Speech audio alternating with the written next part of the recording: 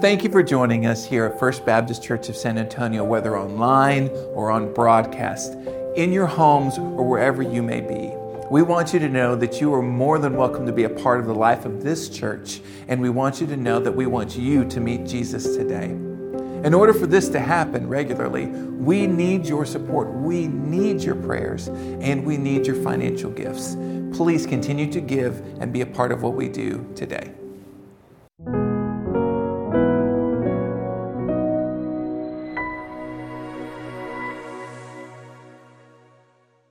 I do want to say a couple of things before we get started. Please note, and please send Pastor Aaron a note, I used the hymn book in the children's sermon on the day that he was out. I want to make sure I get credit for that this week. And I also want to say, Kennedy, thank you for filling in for Pastor Aaron today. Kennedy has been working with us. We're grateful for this. You may not know this, but Kennedy has taken special leadership in our orchestra, and it is as strong as it's ever been because of that. And thank you, sir, for your work there. And I'm grateful for that. I think more so than I am for this text. So this text we have been working with all week long is a depressing text.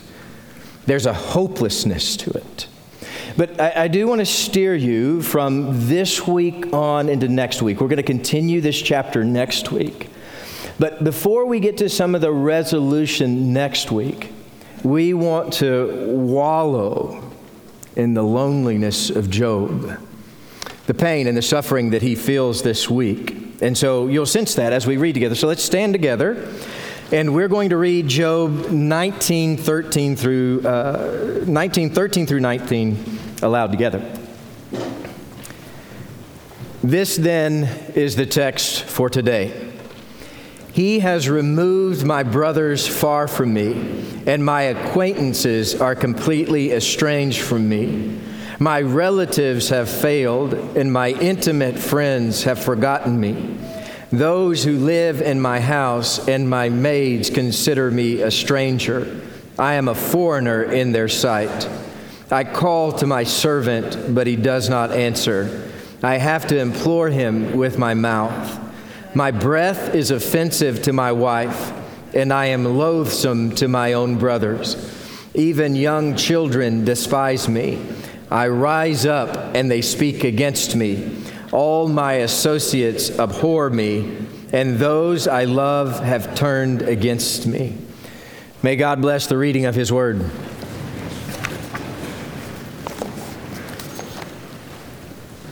This week, we come to Job chapter 19 in our study of Job, and here Job paints a dire picture. Here we find an unparalleled catalog of rejection, as if the scabby sores on Job's body spelled out the warning, unclean. Now, as you remember, we have been studying in Job for weeks now. And as we studied through, especially early on, we learned that Job's health not only terrorized him internally, but much of his health trial was external. It was visible. It was manifested in shocking symptoms. You remember, we've gone through these symptoms before. His skin was rotting off his body in these darkened patches that fell off all the time. His bones underneath that skin were deteriorating. He had erupting pustules all over his body. He had fever, depression, nightmares. He had an overwhelming sense of itching. He had diarrhea. He was choking. And as we saw today, he has bad breath. Every one of these things kept coming up for months on end. Earlier, we also read in chapter 2 that Job is alone, out on the ash heap outside of the city. His only friend then was a broken piece of pottery that Job would use to scrape off the hardened pus from his sores. And then a few verses after that, we hear that Job's 3 friends from out of town show up, and they come in to sit with him. And they don't even recognize him because he's in such a wretched state. As they would approach the city, because the three of them were from far off, they made plans that they would meet there that day and come and console Job. As they were making their plans, typically they would have avoided the ash heap. The ash heap was a place just outside of town, but far enough that you wouldn't smell the burning feces and the rotting carcasses. The ash heap was where everyone in town took their scraps, including the excrement, and they would throw it into a pile, and once a month they would set it on fire so that it would all break down into a pile of ashes. In some ancient cities, like this one, the ash heap was so large that it was the highest point anywhere around, higher than anything in the city, higher than the hills that surround it. Some called it the dung heap. And this place was the only place that outcasts and people with diseases were welcome. So Job's friends find him, and he's sitting in burnt manure, covered in sores that look like they're moving because worms are feasting on Job's rotting flesh. And to those friends' credit who came from far away, they all gathered and they sat with Job for a week without saying anything. They just sat with their friend and his army of worms. Now, after this, though, after Job's three friends visit, Job still feels like his only friends are a broken piece of pottery and this army of worms. Because as we move from chapter 4 all the way to chapter 19, where we are this week, there's just this back and forth between Job and his friends that just is sort of an arguing over one another. Job's friends don't believe what he's saying. Job certainly doesn't believe what his friends are saying. He doesn't stand for the accusations they're making against him. And so at the end of it, you can picture Job picking up his broken piece of pottery and staring at the worm on the end of it, because this is the only thing in his life that brings relief. See, when we're in chapter 19 today, and this we've been reading all week, Job is in utter isolation. He feels insulted by his friends' accusations. And he recites for us this soliloquy of loneliness in verses 13 through 19. Job notes nearly every category of relationship. He says, all of these people, everybody in any kind of relationship of my life have abandoned me. Every person that I would expect to be cordial has responded with disgust. Some of them even go out of their way to avoid him. The others, they stare and they snicker. And it isn't just one person. This is everybody. Everybody in Job's life has abandoned him in this way. If one person despises you, the hurt grips you and it can consume your thoughts. But if every single person you see runs away gagging, it will break you. There were some in the text who spoke to Job, but it was only to challenge him, to put him in his place, deeper into the dung of the ash heap. There's a lot of scholarly speculation about what verse 18 means, or what Job means there in that verse. But if we take it for the surface of what it most literally seems to say, it sounds like there are kids outside playing outside the city. And in their youthful curiosity, they're watching this wretched man to see what might happen next. And it seems as though Job tried to stand up with his feeble bones on loose ashes, and he stumbles. And when he loses his balance, the kids laugh at him and make fun of the scummy old man. There's a part of us that feels relief when we read this. There's part of us when we hear of this kind of tragedy that we find relief that we're not the only ones. We feel relief because we've been jeered at or ignored in ways that felt unfair. And there is some sense of relief, and that we're not the only ones who've been alone or abandoned. There's some Pharisaical relief here too. Some of us read these cumulative rejections, and we pray like the Pharisees, something like, I thank my God I am not like Job. We've been laughed at before, but not like this, where every person that you run into treats you like the scum of the earth. So again, we find some relief. Well, my situation isn't that bad. Some of us feel empathy, or some of us feel shame because we've turned our back on a friend before. That we, on some level, can all relate to Job's experience. We can feel Job melting into the ash heap as kids laugh at him. And we can relate because this sort of trial has been a part of the human experience since the fall of man in Genesis chapter 3. There's nothing new about this. There's nothing new about abandonment. There's nothing new about loneliness. It has plagued humanity since Satan came onto the scene to make it so. You know, even Jesus wasn't above it. Jesus was just as mistreated as Job was. Jesus was mistreated by insiders and mistreated by outsiders. It is what he came to be known for. You know, just a couple of weeks ago, we celebrated Palm Sunday. And in this moment of Palm Sunday, there is this glorious celebration about Jerusalem. That crowds are gathering in around Jesus, and throngs of people are coming in near him to shout praises unto his name, to give glory unto Jesus, and to welcome him into the city as this valiant leader. In fact, I want you to look on the screen. We'll have the verse here for you. It's Matthew 21, verse 9. The crowds were going ahead of him, and there were those that followed him, and they were shouting, Hosanna to the Son of David. Blessed is he who comes in the name of the Lord. Hosanna in the highest. It was a glorious moment. It was turned on its head in not even a week. And not even a week later, the crowds of Jerusalem were yelling, Crucify him. But crowds are fickle.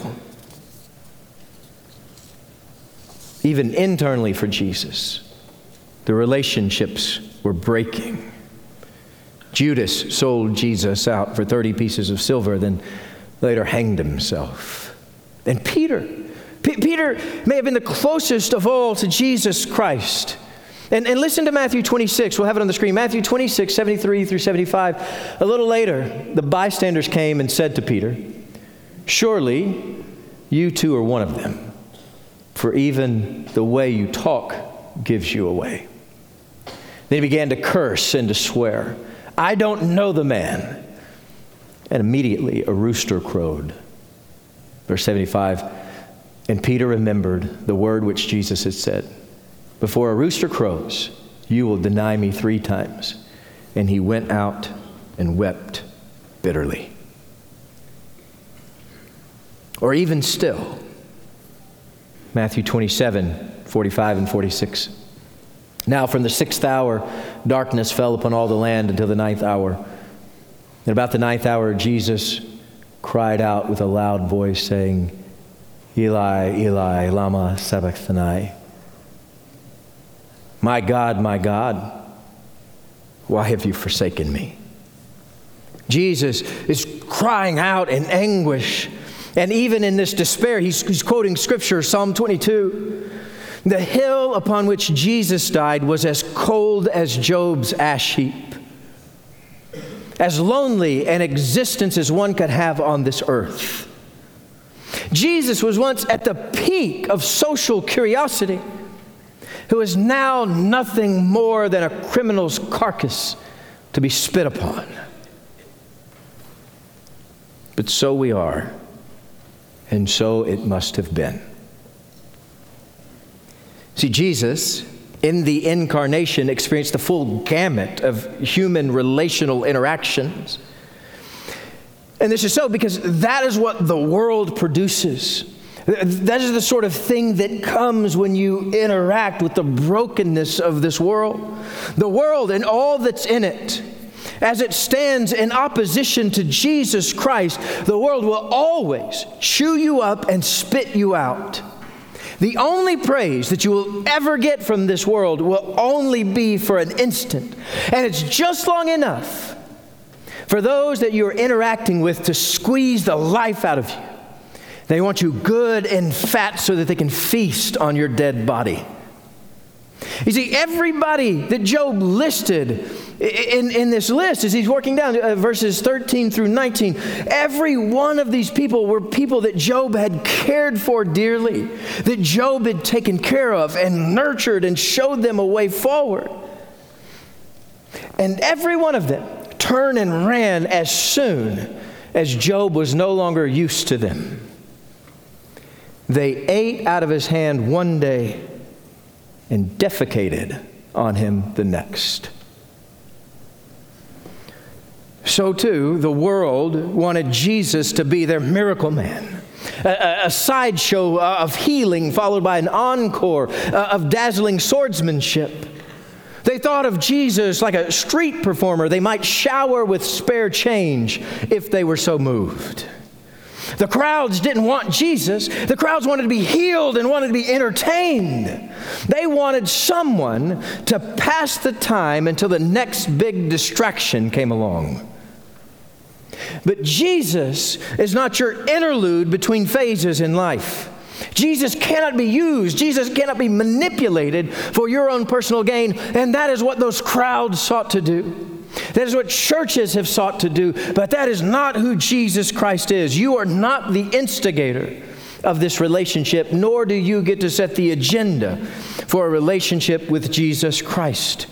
When we come into a relationship with Jesus, it is complete surrender. We give up everything in our life, everything of our life and existence is handed over to Him and His lordship. And when that is the case, your days will be filled with purpose and ever-deepening relationships. You know what we get from this world, if there's any purpose at all in it, it's to be chewed up so the world can get fat eating your talent and then get drunk on your demise. You see, the way of the world is to sever relationships. The way of the world is to sever those relationships and destroy every good relationship that you have in your life. See, when you are no longer useful, they will attack you and throw you on the ash heap next to Job's broken piece of pottery and his army of worms. We see this early in Job, and it remains even here in chapter 19. These broken relationships are something that Satan revels in. He loves it. When Satan was given permission to fight Job, he ripped away all the relationships and isolated Job. Satan clapped and giggled every time one of these people mentioned in these verses abandoned Job. This is his way. This is the way of the world. You can find Satan's jagged fingerprints at the exposed wound of every broken relationship. That is true for Job, and that is true for each one of us. But Jesus Christ restores. You see, Jesus' whole life, the crucifixion and the resurrection, it was to restore these broken relationships. You see, the world looks at Job's situation, his broken piece of pottery and his army of worms, and the world smirks. But Jesus sees us in times like that, and Jesus comes and restores. This was Jesus' work. Jesus' work was to fix that which sin has destroyed. And Jesus can heal that which has been dead for ages. Even after Peter denied Christ 3 times, Jesus came back so that relationship could be restored. Jesus didn't ascend into the Father until his relationship with Peter had been restored. Jesus didn't ascend to the Father until his relationship with Thomas had been restored. Jesus didn't ascend to the Father until his relationships with his followers had been restored. Though many of them, and most all of them, ran away at the worst of Jesus' pain, Jesus came back and he had breakfast with them. This is the story that we read at the end of the Gospel of John. It says Peter is out fishing with some of the disciples, and Jesus calls to them. He's sitting on the shore, and when Peter realizes that it's Jesus calling, he just impulsively jumps out of the boat into the sea and begins to swim to shore so that he can be near Jesus. See, this is the work that Jesus does. This is the work that Job needed in these verses in 13 through 19. This is what he needed. This is what he longed for. And this is the very thing that Jesus Christ does for us. See, Jesus comes into our lives to heal broken relationships. And first and foremost is our broken relationship with God, because any and all of us in our sin are broken away from our God, and our sin separates us forever from our God. The only way we come back into a restorative relationship with God is through the body and blood of Jesus Christ. See, Jesus works constantly in your life to restore and maintain that relationship. This is something you cannot do on your own. It is only by the cross that we are healed. And it's only by that resurrection that we are restored. And Jesus is constantly at work in this way in our lives, making that relationship whole so that we are restored with our Lord God above. So that you never have to feel like Job felt. And whenever Jesus heals your broken relationship with God, all kinds of other relationships follow. Restoration of relationships you never dreamed would heal. And new relationships that never could have happened before Jesus came into your life. And these kinds of relationships begin to happen all around us by the work of the Spirit through the body and blood of Jesus Christ. You see, Jesus brings us into relationship. This is what the first and second greatest commandments are all about. The first and second commandments that Jesus talks about are the ones that bring us into the deepest relationships of our lives. The deepest relationships we can have on this earth. In fact, there is no way for us to have those apart from Jesus Christ. But by His work and in the power of His Spirit, we can have the deepest possible relationship between friends. By the work of Jesus Christ, we can have the deepest possible relationship with our spouses.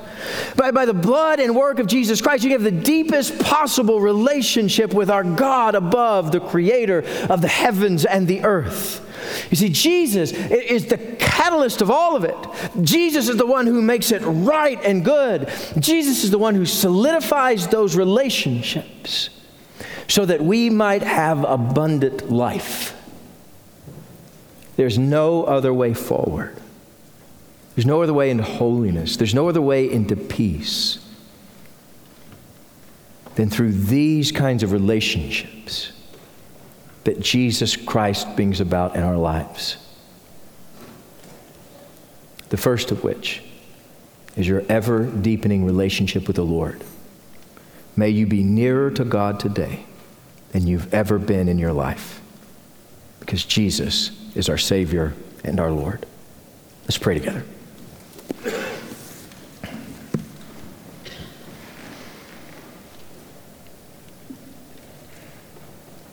Lord, we recognize that we need restoration.